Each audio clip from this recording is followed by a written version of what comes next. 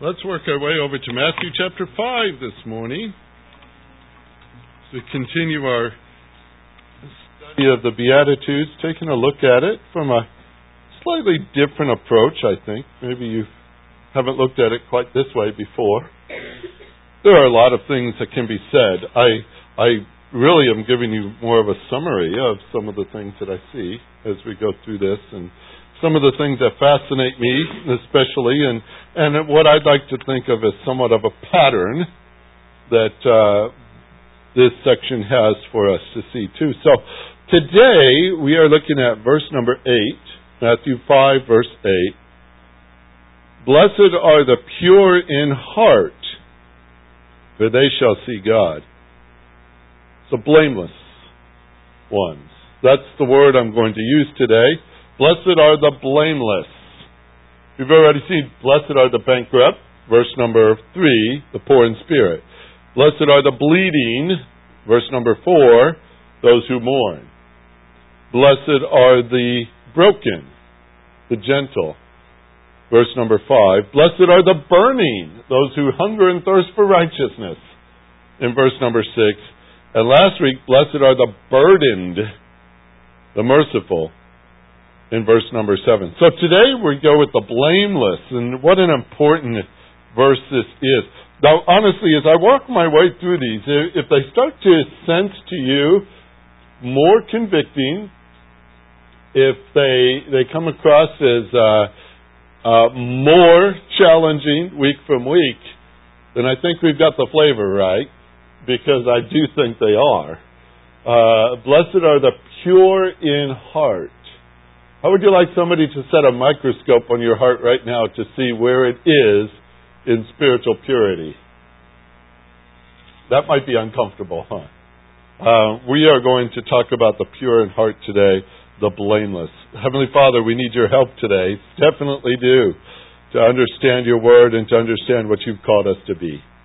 Help us to understand as well, not only just to understand it in our head, or maybe even some of the actions we do, but certainly to understand this in our hearts and to want what this verse is teaching. So I pray that you work on our wills, work on our desire. All these things we set before you because we're your children, and we sit at your feet and ask you to teach us today. In Jesus' name, amen. Okay, the blameless. So far, as I've already explained this to you, the first four that we looked at, bankrupt, being poor in spirit, that dealt with our pride. The bleeding, those who mourn, it dealt with our sinfulness. The broken dealt with our usefulness. And the burning dealt with our attitude, or maybe better, our appetite. Our appetite for things. Those are, in my way of saying this, vertical issues. They are between you and God.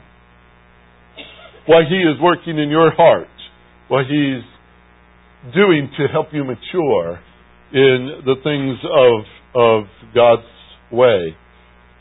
He works on us in interesting ways and walks us down these paths to where we are broken, useful, and have a great appetite for His way. The desire, the thirst and hunger for righteousness.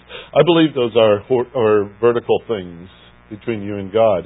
But that prepares us for the horizontal things He's called us to do. And that's what you see in the very next three. I like to think of these as the triplets of horizontal Christianity. Sounds kind of complicated. It's easier to say these are the things you do toward other people because of what God has done for you. And that is, as we've seen already, to be burdened.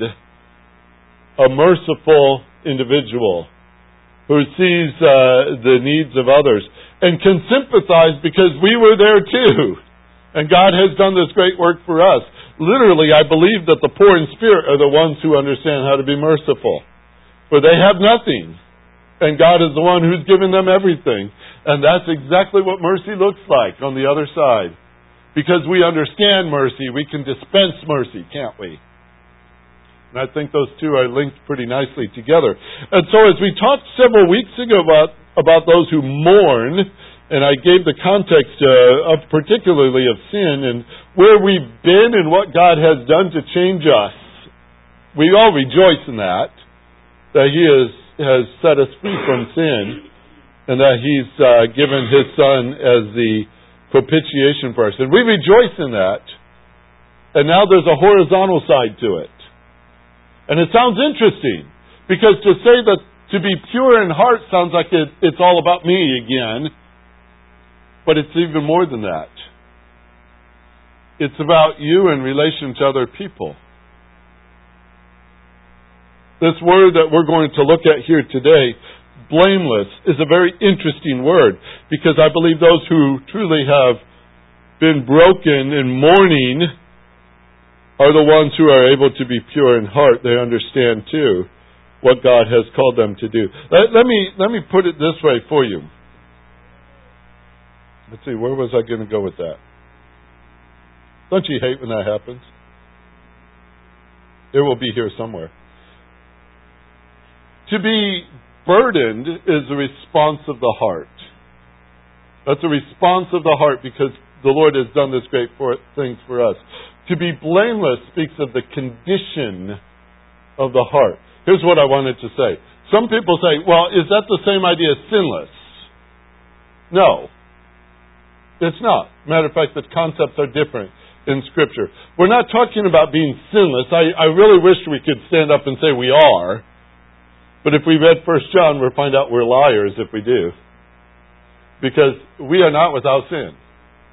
I can't wait for the day when we step into glory and then we are. Wow, is that going to be a transformation that we have never imagined when we step into there and wonder what it's like to be sinless? But down here we are. And that's just the reality of the struggle of the Christian life. That old sin nature is still there. It's powerful. We know all those things. Blameless has to do with accusations. It really has to do with your relationship to other people. Because in God's sight, we are either sinful or we're righteous. If we're believers in Christ, He sees us in the righteousness of Christ. Thank the Lord for that. But there are those who do not know Christ, and so they are sinful in His sight. They're under the wrath of God. That's His view of us. The world looks at us and sees us as blameless or not blameless. And so that's why I'm going to give you a horizontal concept to this, because there is a side of Christianity that maybe isn't stressed enough. And that is, the reason why we should be blameless is for those around us. All right? It's for those around us. I would counsel couples when they come to me to be married. I would always say this phrase. I would say the best thing you can ever give to your spouse is a godly spouse. Being godly is a gift, in some sense, to those who are around you. The best thing you could be to this church is to be a godly person. The best thing you could be on your job is to be a godly person. You see, that's what we're called to be, and that is a blessing to everybody around you when you are. Now, you know very well when you're not, it's not a blessing to anybody, is it? So, this concept of blameless, I'm going to put in the horizontal phase, because it's the condition of our heart, and it does affect those around us. There is a false kind of ministry. And this ministry goes something like this. You wear the outward appearance of all that is good and all that is attractive. But if there's a closer examination, we would see we're very much like the veneer on the old sawdust type of wood that's been, compacted and pressed and glued together. And it looks good on the outside, but you know what it's like when it scratches the first time. It's just not pretty anymore. Chips off on the corners. It just doesn't look very good. We sometimes like that veneer wood grained image, that on the outside we make it look good. On the inside, we're far but that.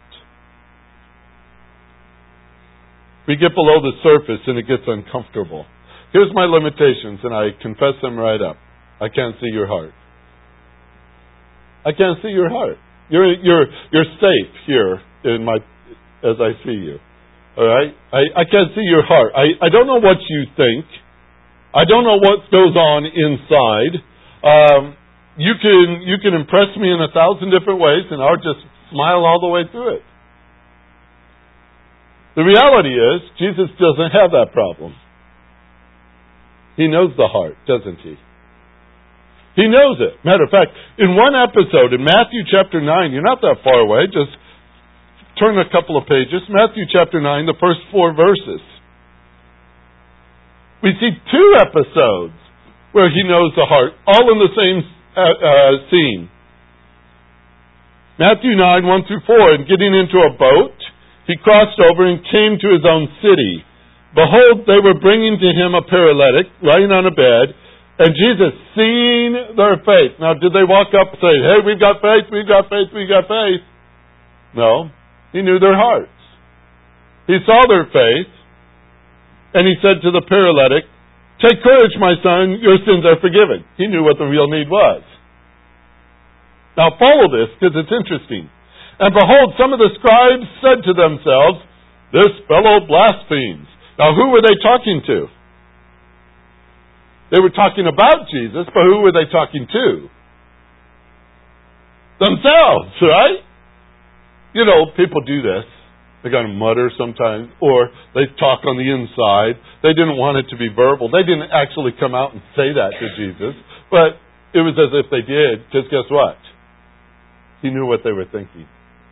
And the verse goes on to say, Jesus, knowing their thoughts, said, why are you thinking evil in your hearts?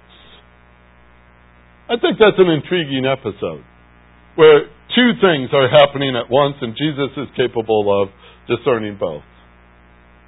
Now, here's our reality. We're in the presence of the Lord, aren't we? The psalmist once wrote, where can I go from your presence? Psalm 139. No place to go. If I go to heaven, if I go to the grave, it doesn't matter. Every place is the same to you. You know. A very difficult prayer was put in that psalm. In Psalm 139, 23 and 24, this is what the psalmist wrote. And I think it's a challenging prayer request. Search me, O God, and know my heart. Try me, and know my anxious thoughts, and see if there be any hurtful way in me, and lead me in the everlasting way. Could you ask that of the Lord?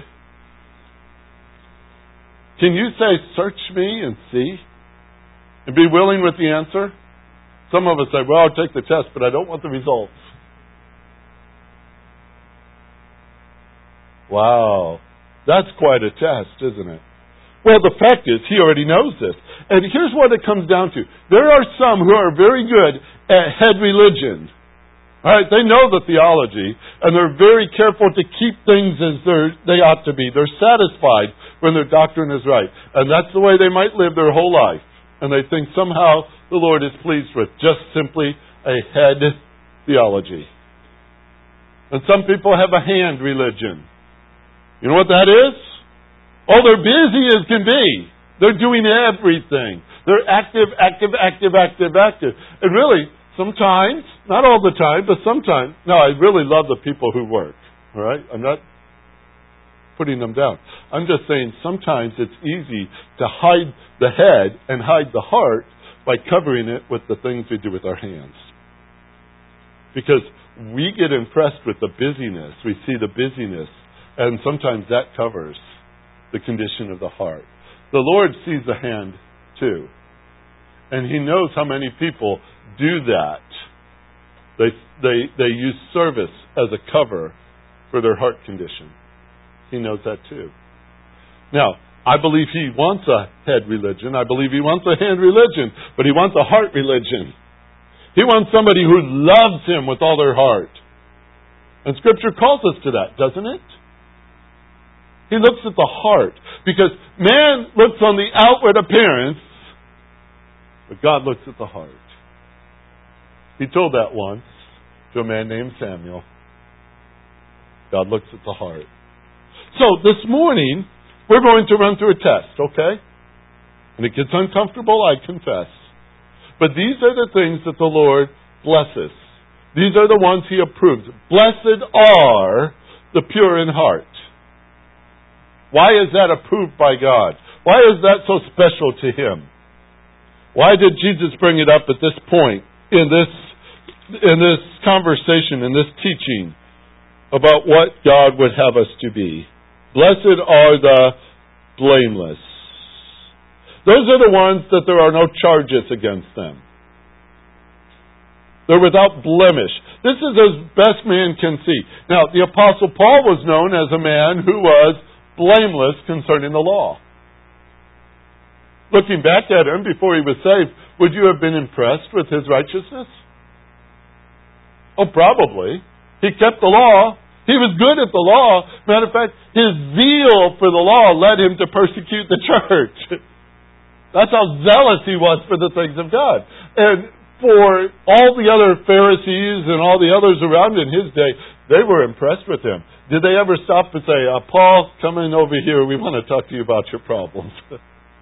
You don't see Paul being pointed out as one who was deficient in the law, as one who had contradicted the law in his actions and his ways. He was blameless. Now, we live in an interesting day and age, I believe. I mean, if you enter into the world of politics, you know everybody's looking for something. It's hard to stand up in front of the world and be counted as blameless. Because here's what the blameless does. He does what is right all the time. Except when he doesn't. And then, our finish is, all right? He does what is right to make it right. That's the blameless man. He's not sinless. He just knows that when he sins, he does what's right. You see the difference? That's the point. That's the blameless man. We sometimes forget that and we say, well, he has to be sinless. That's not it. Blameless is what we're looking at here in this text.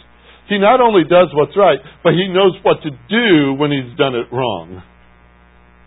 Joseph, Mary's husband, before Christ was born, he was her fiancé. Joseph was called a blameless man. There were many others in Scripture who were called blameless by God. They did what was right. Were they perfect? No. But they knew what to do with things that were wrong. So, I give you that definition here this morning because in our relationship, we're supposed to be doing what's right. Sometimes we don't, right? Toward other Christians? Is there some procedure? Is there some steps we should take if we've done it wrong? Yes. And when we do it right, we correct it. That's called blameless. That sounds funny, doesn't it? But that's the picture of it. It's doing what's right. It's doing what's right. Now, here's where it's qualified in our passage. It says, blessed are the pure in heart. Not just talking about actions. We're aiming deeper than that. The pure in heart. Now, I'm very, very glad he didn't just say, blessed are the pure. Because, well, we'd have an interesting problem if he did. Every business that makes anything that cleans would use this verse as some sort of divine appointment or announcement concerning their product. Or have some fun with you. Use our shampoo and get closer to heaven. Because it makes you pure. Our maidservants will make your home like heaven. You can use that for carpet cleaners. You could go anywhere. If it just said, blessed are the pure, We would pull out that old phrase that somebody says must be in there somewhere. What is it about cleanliness? I'll see how many of you just started to rattle it off. That's exactly the point. It's like cleanliness is something about godliness or something like that. And I said, okay. Yeah, we tend to equate those terms, don't we? Being clean, being pure. That must be a godly thing. He didn't just leave it that big blanket. He says, blessed are the pure in heart. The Pharisees were so good at the outward side. The Pharisees. Now, I will point my finger at them today because they're easy targets. Scripture makes it so easy for us to say, aha, and it's sometimes safer for us to say, aha, because it doesn't feel like it's talking to us. All right. But here it is, the Pharisees. We got several examples of them in Scripture where they acted in such a way that outwardly they showed the world one thing, inwardly they weren't anywhere close. Just turn the page of Matthew 5 to Matthew 6. This is what Jesus starts with this section. This is in the same dialogue as he's teaching. He comes to the application of it and he says, beware of practicing your righteousness before men, to be noticed by them. Otherwise you have no reward with your Father who is in heaven. Boy, that's an alarming little passage, isn't it? So when you give to the poor, do not sound a trumpet before you as the hypocrites do in the synagogues and in the street, so that they may be honored by men. Truly I say to you, they have their reward in full. Now, it sounds like an exaggeration, but I understand it was true. And Jesus wouldn't have said it otherwise. But if they were going down the street and there was some poor man there, they wanted everyone to know they were going to give them money, and so they'd blow a trumpet. Everyone would look. And then they'd go, boop! And they'd drop that big old coin down in there and make sure it made plenty of noise. All right? They wanted to be seen of men. Practiced their righteousness to be seen of men. He called them hypocrites. A hypocrite, that's a Greek word for one who wears a mask. It was the actor in the play. He was portraying a part that isn't truly him. He was a hypocrite. Oh, I'd hate to have such a term used on us. Hypocrite. Here's another example. You're still in Matthew chapter 23. Let's go over there for a minute. Matthew 23. Let's look at verse 25 through 28. Matthew 23, 25 through 28. Woe to you, scribes and Pharisees, hypocrites! For you tithe mint and dill and cumin, and have neglected the weightier provisions of the law, justice and mercy and faithfulness. But these are the things that you should have done without neglecting the others. All for a show. I mean, these guys went through their spice racks before they went to church. 10%, little cinnamon in a baggie. 10%, little bit of oregano in a baggie. Just the picture here. Can you see how ridiculous that almost looks? They're going through the house, picking out little this, a little of that, little this, 10%, whatever it is, my tithe, and they bring it in such a parade. And Jesus says, but where's your justice? Where's your mercy? Where are these things that really count? Where's your forgiveness? Your faithfulness? Where is that? He says in verse 24, you're blind guides. You strain out a gnat and swallow a camel. That had to have gotten a chuckle. Picture it, will you? You look in your cup, you see two things. There's a little gnat there and there's a camel. You say, well, how'd it get in there? You pick out the gnat and swallow the camel. I just love that picture. You see the ridiculousness of it. He goes on to say, verse 25. 25. Woe to you, scribes and Pharisees, hypocrites, for you clean the outside of the cup and of the dish, but inside they're full of robbery and self-indulgence. That's ugly. When I was a teenager, we had a dishwasher that had a problem. It didn't rinse well. And I remember how many times it was frightening for this to happen. Well, I'd get my cup and I'd have it full of milk and I'd drink that milk, and when I got to the bottom, there was stuff in there because it didn't rinse. And somebody took it out of the dishwasher, put it up in the shelf because it was through the dishwasher. But there was stuff in the bottom. You know, you don't want to drink things after that. That's the picture here. You clean the outside of the cup, but inside, oh, that's gross. Look what's in there. Robbery, self-indulgence. Verse 26, you blind Pharisees, first clean the inside of the cup and the dish, so that the outside of it may be clean also. Woe to you, verse 27, scribes and Pharisees, hypocrites, for you like whitewashed tombs, which on the outward appearance look beautiful, but inward they're full of dead man's bones and all uncleanness. So you too outwardly appear righteous to men, but inwardly you are full of hypocrisy and lawlessness. Jesus wasn't teaching about the visible side of purity. He was dealing with the condition of the heart, wasn't he?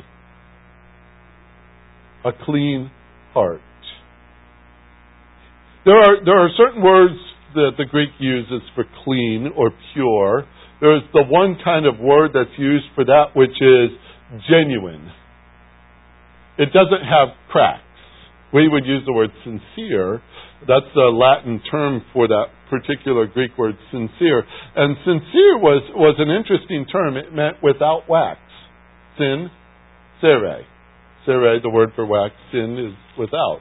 And they said that the best way to sell a cracked vase in the marketplace was to fill it with wax. Pack it all in there. Looks real good. The only way to know was to hold it up to the light. And if you could see the light coming through the crack, then you knew somebody covered it up. It wasn't genuine. There is a sincerity. There's a purity. There's a genuineness of that which is right. It's authentic. All right? That's not the word here. This is the word cleaned up. All right? This is katharos, is the word, katharos. It has to do with that which has been cleaned. That means at one time it wasn't clean, right? For it to have been cleaned. That which has been cleaned, and because it's cleaned, it is useful now. It's available for use because it has been cleaned up. So one is free from falsehood. That was the first word. This is free from defilement.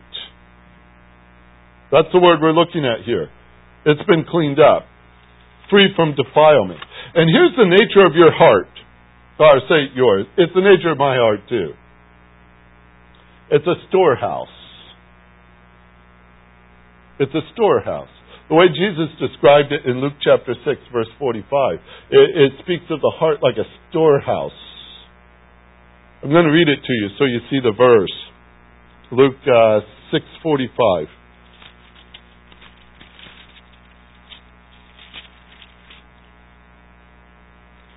And one more page. Here it is. The good man, out of the good treasure of his heart, brings forth what is good. Does that sound like a simple principle to understand? Where does he get what's good? What's been stored in his heart. So he does what reflects his heart. The evil man, out of the evil treasures, brings forth what is evil, for his mouth speaks from that which fills his heart. I think of that often. I think of that often when I read the newspaper and I hear the comments of certain people who spout out things and you say, ooh, that was about the ugliest thing I've ever heard. And I think, it's got to be a reflection of their heart. Because the heart shows. The tongue shows what's in the heart. So if the heart is good and clean, then what's going to come from that? That which is good and clean. It's like a storehouse. When I was young, my grandmother loved juice. All right? So she drank juice with all her meals, and she would have orange juice some days, or she'd have a combination of an orange and grapefruit juice, or she'd have grapefruit juice, or she would have pineapple juice. I'm not a big fan of pineapple. All right? It goes with onions and all those other things out there. As a kid, all I saw was the container had something orange in it. And so I'd fill up my glass. And then I'd find out whether it was orange juice or pineapple juice. Outward appearance, that container, I could still picture it in the refrigerator. It had the color of juice. But many times, rather than tasting it, all you had to do was open it up and smell it. Say, oh, I can't drink that. That's pineapple juice. I could spot that a mile away. If somebody opened your heart today, what would they smell? It reflects good or evil. It's a storehouse. And I think what fills it dominates what comes out. That's what Jesus says. That's why He calls us to have pure hearts. You see, blameless in heart is the direction of this particular beatitude. Because He's not interested in what we put on the outside, but what's the source underneath it. He sees that. He sees that. Jeremiah, here's our problem. Jeremiah tells us something about our hearts. In case you say, well, okay, then the heart's the important thing. No, the heart's not the important thing. The heart has a problem. Number one, it's deceitful and desperately wicked. Jeremiah 17 verse 9 says, the heart is deceitful above all things and desperately wicked. Who can know it? By being deceitful, it is fraudulent, it is deceitful, it is polluted, it is crooked. It can't walk a straight line for anything. It is also desperately wicked. It's incurably wicked, if you want to follow the word of what. It's incapable of offering any assistance as what it is. Thank the Lord He's changed our hearts, because that heart was terrible. Let me give you a picture of this. It's back in Genesis, and I think this is one of the most profound verses in Genesis 6, verse number 5, to describe the condition of man apart from Christ. You ready for this? This is frightful. Genesis 6, verse 5. The Lord saw the wickedness of man was great on the earth. Every intent of the thoughts of his heart was only evil continually. The Hebrew says all day long. That's all he ever thought. That's all he ever planned. That's all he ever did, was walk about with a wicked heart. Now, to trust the heart, some people say, well, I have to consult my heart to know what to do. To consult your heart is a problem. If it's in that kind of a condition, I wouldn't trust it. That's like going to the hospital and asking the patient for advice rather than the doctor. It's not going to do you much good. It's useless in that regard. Thankfully, there's a cure for the heart. We read of it often in Scripture. David in Psalm 51 asked God to give him a clean heart, right? Create in me a clean heart. Renew a right spirit, a willing spirit within me. Israel needed that. Ezekiel said, God has the answer. I'm going to take out your stony hearts, your evil hearts. I'm going to replace them with a clean heart, a new heart, and a new spirit to serve me. God knew the heart was the issue. That's why He's addressing it right here too. Being pure, being blameless in heart. That's what He's called us to be. I'm going to take you to two passages in the book of Hebrews. If you go over there, chapter 10 is the first one. Chapter 9 is the second, so it's close by. Chapter 10, verse 22. This is a great place for us to think. The fact that we can enter into the throne room of God right now because of Jesus Christ. Because we can go Him in our need. He's there to meet our need. He's to help us in all these things. And it says in verse 22, let us draw near with a sincere heart in full assurance of faith, having our hearts sprinkled clean from an evil conscience and our bodies washed with pure water. Because He's done that, we can approach Him. Back in chapter 9, verse number 22. No, verse 14, sorry. Verse 14, chapter 9. When he talks about the sacrifice of Christ, it says, how much more then will the blood of Christ, who through the eternal Spirit offer Himself without blemish to God, cleanse your conscience from dead works to serve the living God. That's why He died, to change you, forgive you, clean you. Why? So you can serve. That's what He's done. If any man be in Christ, he is what? A new creature. Does that include the heart? Yeah, you wouldn't say, hey, that was a pretty decent heart, let's keep that one. No, He cleans. He changes. He's done all that great things for us. It's not fitting to leave the old heart in the new man. He's done a great work for us. That's what He approves, by the way. The heart that God approves is a clean heart. A blameless heart. And number one, knows Jesus Christ as Savior. That's how it's been changed. It has been cleansed from unrighteousness. Its attitude, its approach to life, its motive for living, its service to one another, it's been changed because of Jesus Christ. Now it's ready to serve. And it does so in a blameless way. That's the picture I have set before you here today. If I regard wickedness in my heart, what does Scripture say? The Lord will not hear me. Boy, is He concerned about your heart? Certainly is. Here's how simple it is. You ready? If there are things stored in your heart that do not gain God's approval, deal with it now. Deal with it now. He did not make you, clean you, prepare you for service, that you would use your storehouse in that way. He did not do that. God uses the pure in heart. I love the verse out of 2 Timothy. I've read this to you before, but it's in chapter 2, verse 21. Therefore, if a man cleanses himself from these things, he will be a vessel for honor, sanctified, and useful to the master, prepared for every good work. Now, what I've shared with you this morning is simply this. As the poor in spirit understand their bankruptcy, they become channels of mercy to others.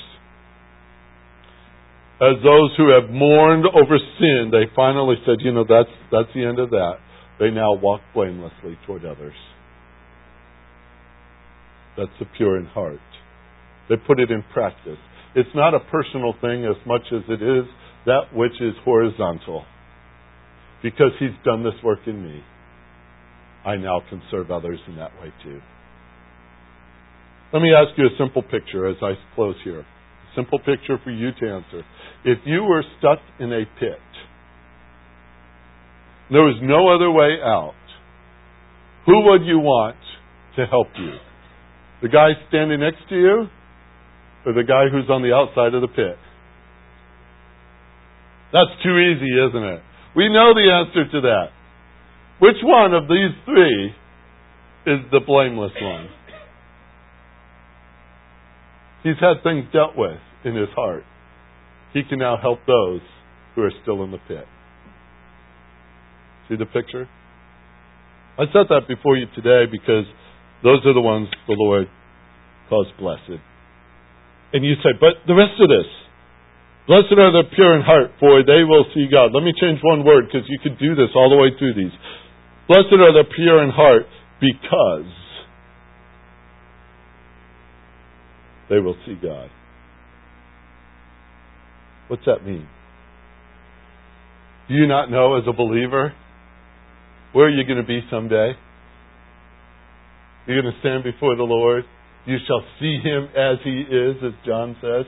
If you don't need any other thing for motivation for living a pure life, it says not only in John, it says also in Peter and other places too, Because I will see Him, therefore I live godly now.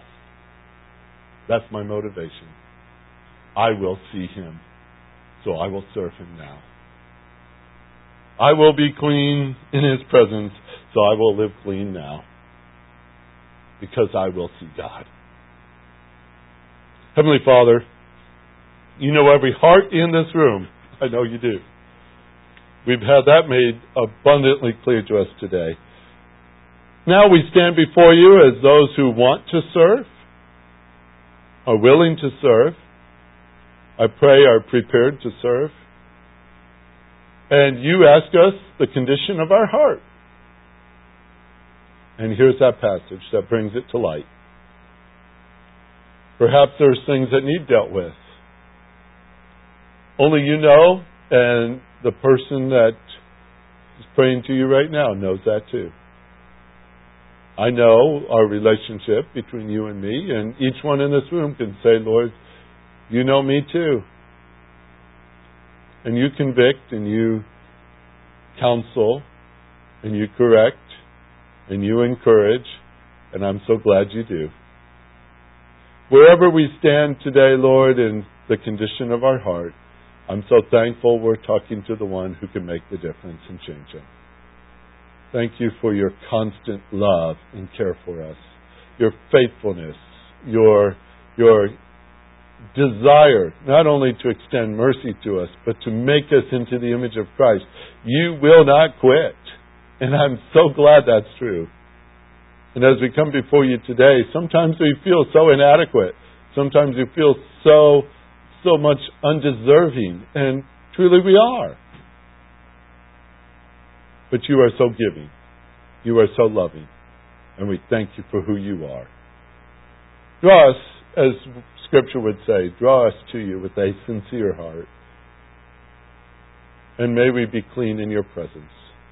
May we be clean in our relationship to others too. And live a blameless life before our brothers and sisters in Christ. We need a world like this. Maybe if it's just the way we do it, it might be a blessing to others, we pray. Work in our lives, we pray, in Jesus' name. Amen.